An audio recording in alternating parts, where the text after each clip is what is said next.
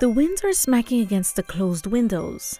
The doors closed shut so the wisp of frozen air doesn't invade the house and disturb the large hangar filled with colorful coats. The hands on the clock turn slowly by the hour as the darkness overcomes the day early. And there is just something in the air, besides the smell of cinnamon and pine, that is surrounding the atmosphere.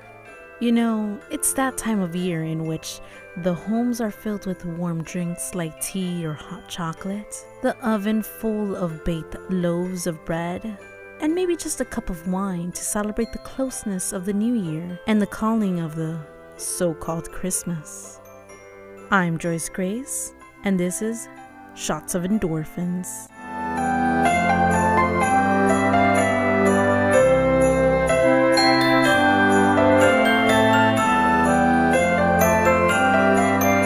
The essence of Christmas is what brings thousands, if not millions of people happiness of just the thought of it coming up. Many start the decorations of the holiday as earliest as November 1st, a day after Halloween has passed, while others take the time during Black Friday or earlier on in the year to buy and prepare gifts for their loved ones. But overall, this holiday is one of the most renowned and celebrated holidays of the year around the globe.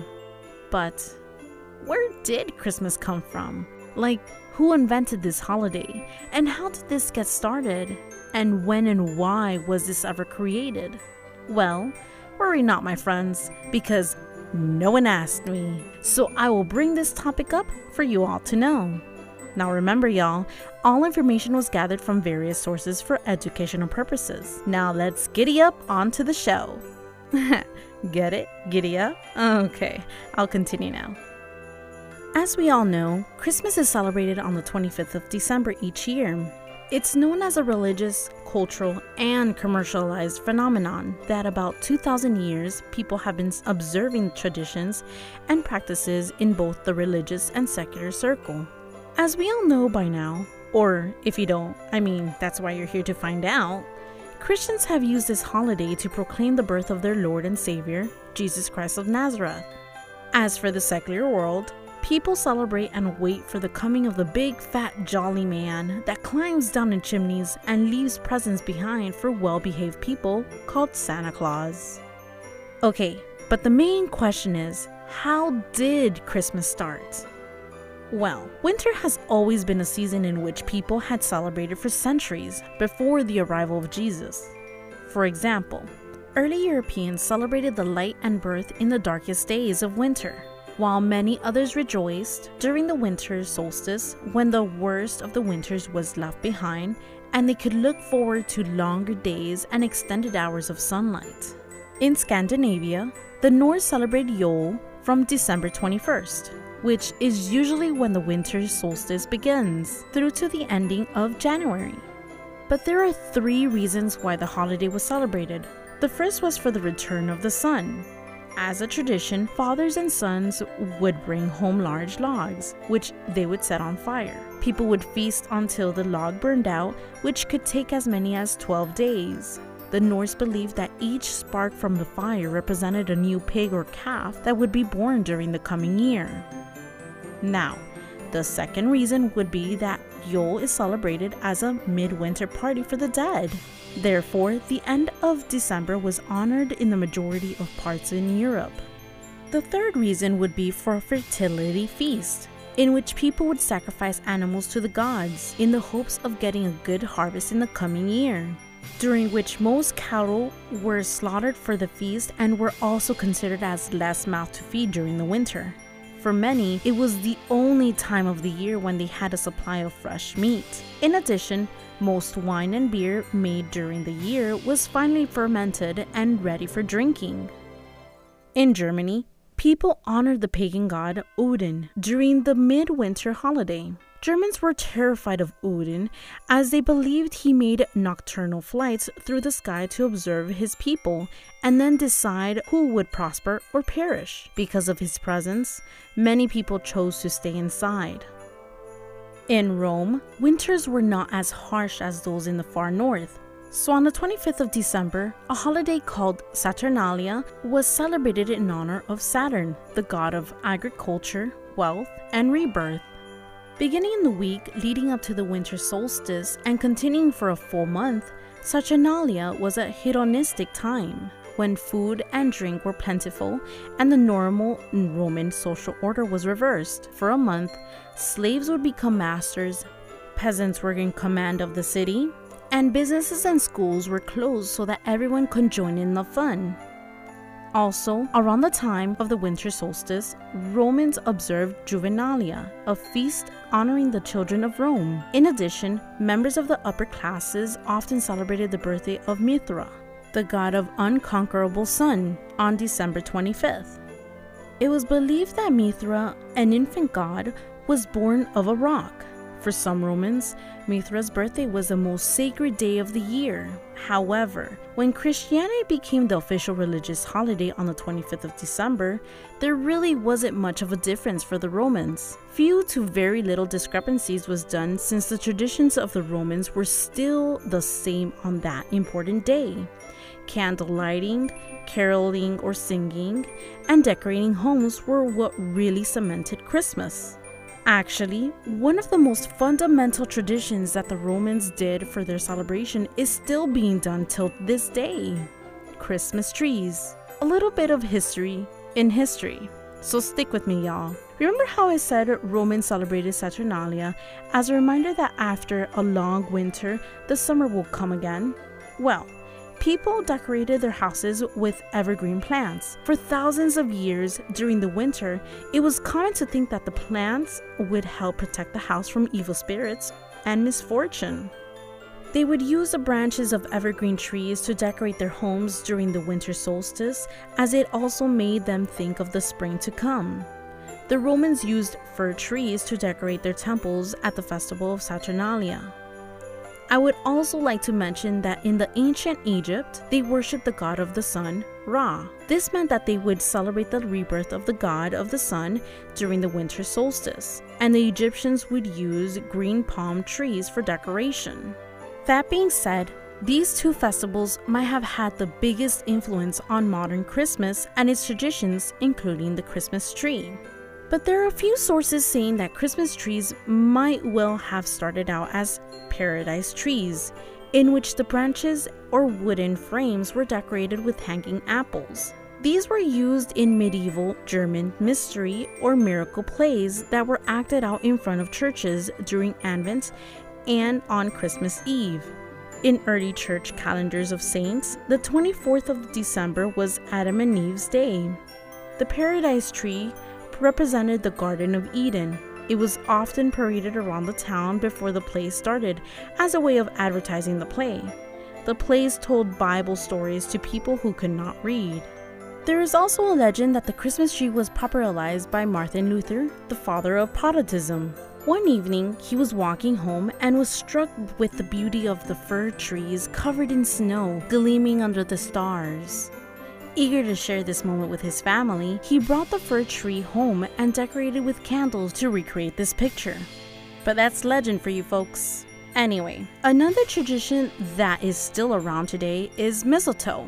This little custom was actually started by the Druids, or in other words, Celtic priests, who believed it was an all-powerful healing item from the sacred oak tree.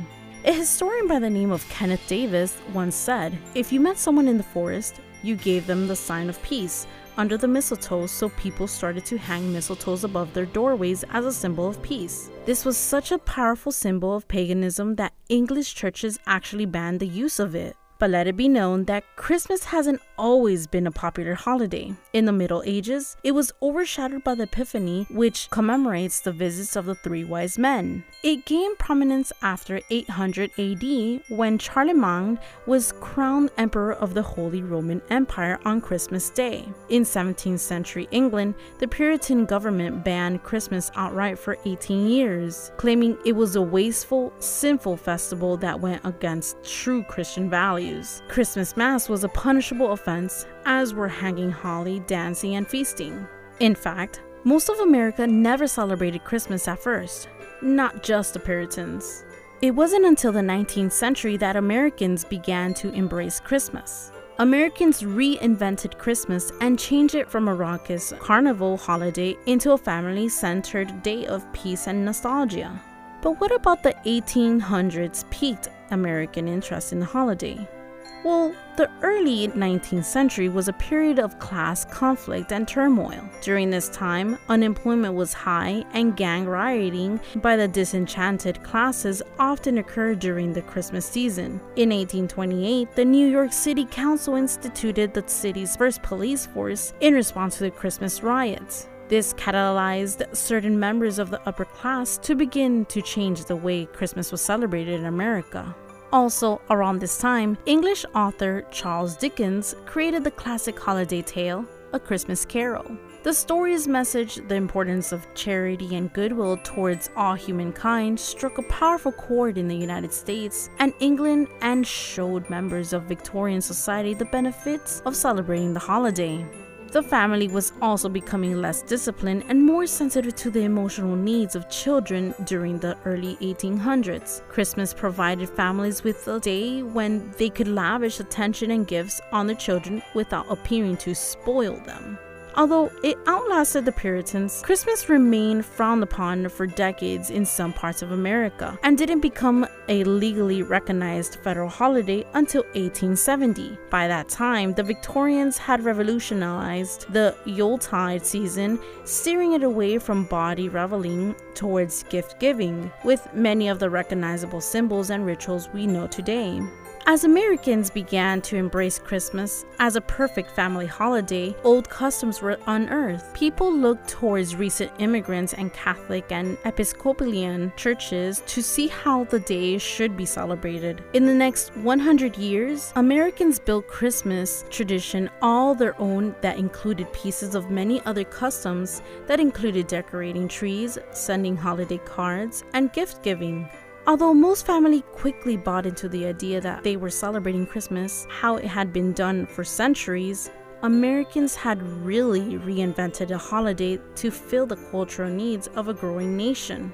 Whereas in the early years of the Christianity, the birth of Jesus was never before celebrated.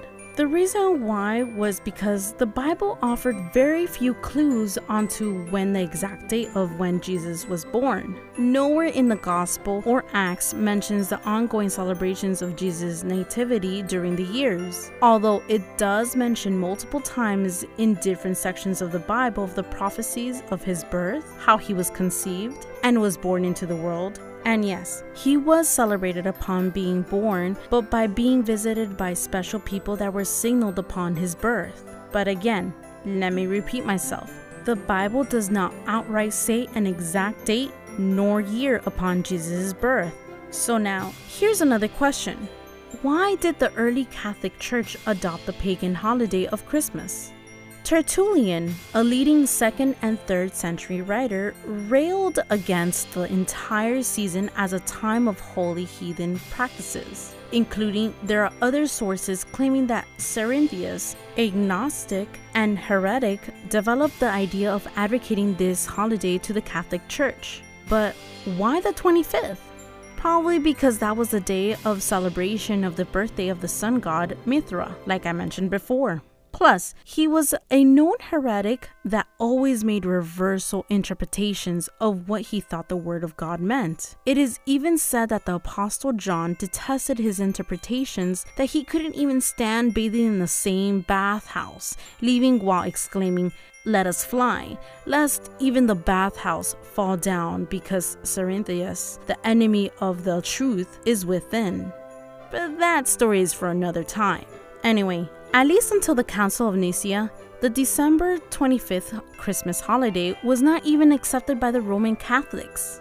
Until it was. The Church in Rome did endorse Christmas, however, no later than by the latter half of the 4th century. Astoundingly, the Roman Catholics adopted it when it essentially absorbed the followers of Mithraism, and church officials decided to institute the birth of Jesus as its official holiday. Again, for probably the 3rd time.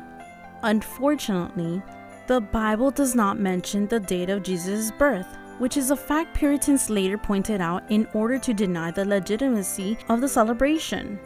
although some evidence suggests that his birth may have occurred in the spring around Pesach, or as commonly known as the Passover. And I mean, come on, why would shepherds be herding in the middle of winter?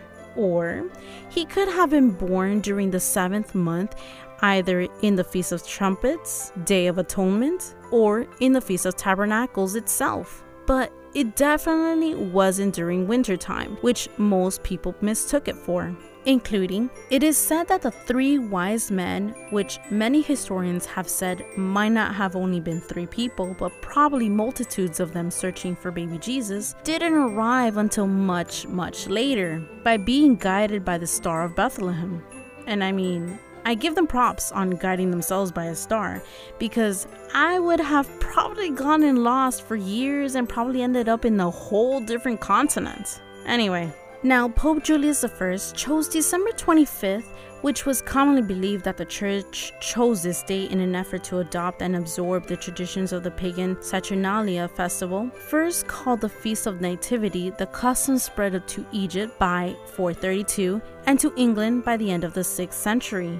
Alrighty then, so now, what do you think when you hear about Santa Claus?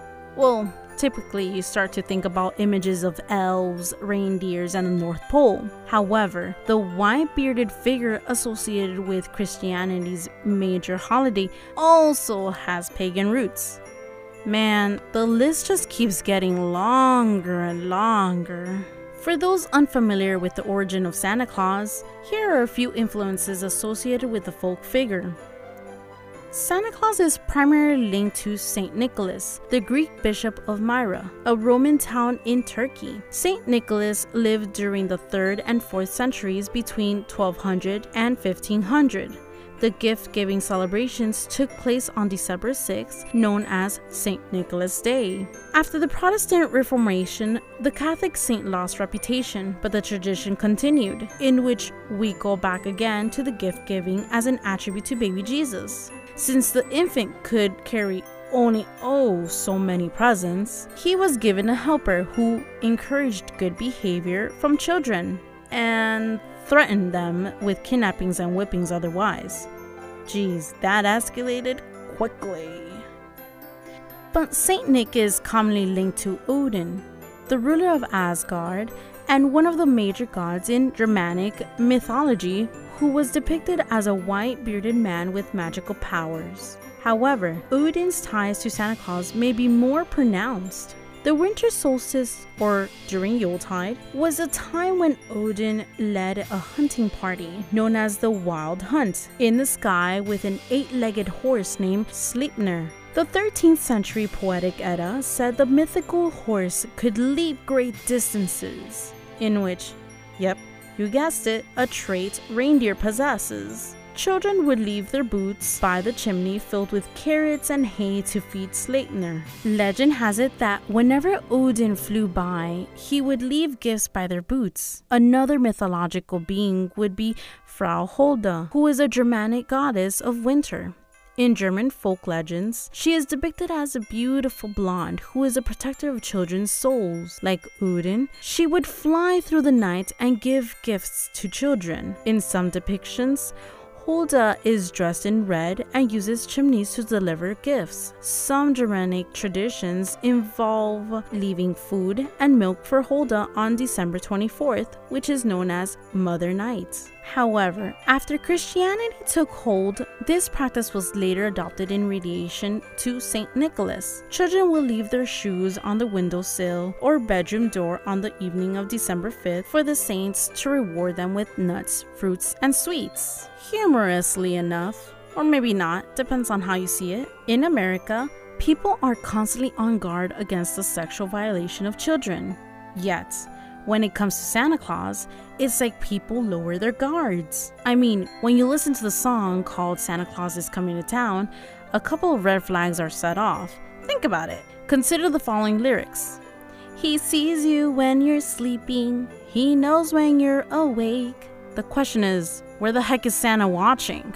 I for sure can be very paranoid, and just thinking about having a big fat man come up here out of nowhere in the middle of my living room, leaving these so-called presents for children, reminds me of a pervert trying to install hidden cams to peep at me or my imaginary kid and probably kidnap us to sell us to some human trafficking auction. The entire profile of Santa Claus would merit a criminal investigation if it belonged to anyone else. After all, he is a grown man who devotes all of his vigor to other people's children. It's not normal. Whew, glad I got that out of my chest. Anyway, the reason why I brought it up is that I'm genuinely curious why we keep teaching the children that a strange man sliding down a chimney in the middle of the night to distribute presents is okay. And some may complain about what the real meaning of Christmas is all about. But in reality, Christmas is a celebration that has been snowballed from our earliest cultures, gathering new meanings and rituals as it's traveled across the world and through time. And yes, that might alarm some, but what can you do?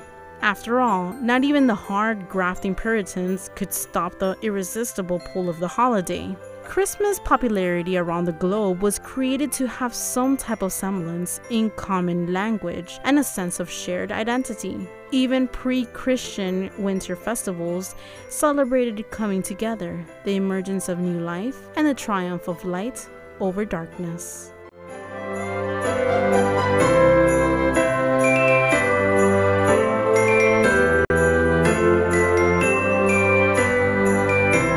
Well, folks, now you know the huge snowball of what Christmas came to be. It's truly incredible how history has a way of molding everything through time and perseverance. I, in particular, can't really say much about all this research as my head is spinning.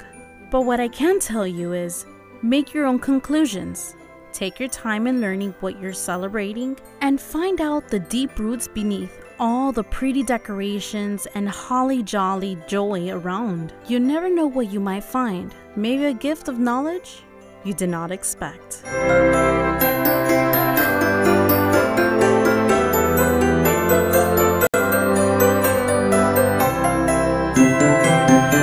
This episode on Shots of Endorphins was produced and scripted by me, Joyce Grace, and a shout out to my research team. If y'all enjoy Shots of Endorphins, well, you're in luck. This podcast has its very own website now, so you can visit and listen to the podcast at shotsofendorphins.com. You can help support us by clicking on the support tab as well. You can also follow the show on Facebook and Instagram by searching up Shots of Endorphins or subscribing to Spotify, Apple Podcasts, or any other streaming services you're listening to. And when you do, don't forget to shoot me a greeting. It's nice to meet new people. As always, thanks for listening. And don't forget to smile.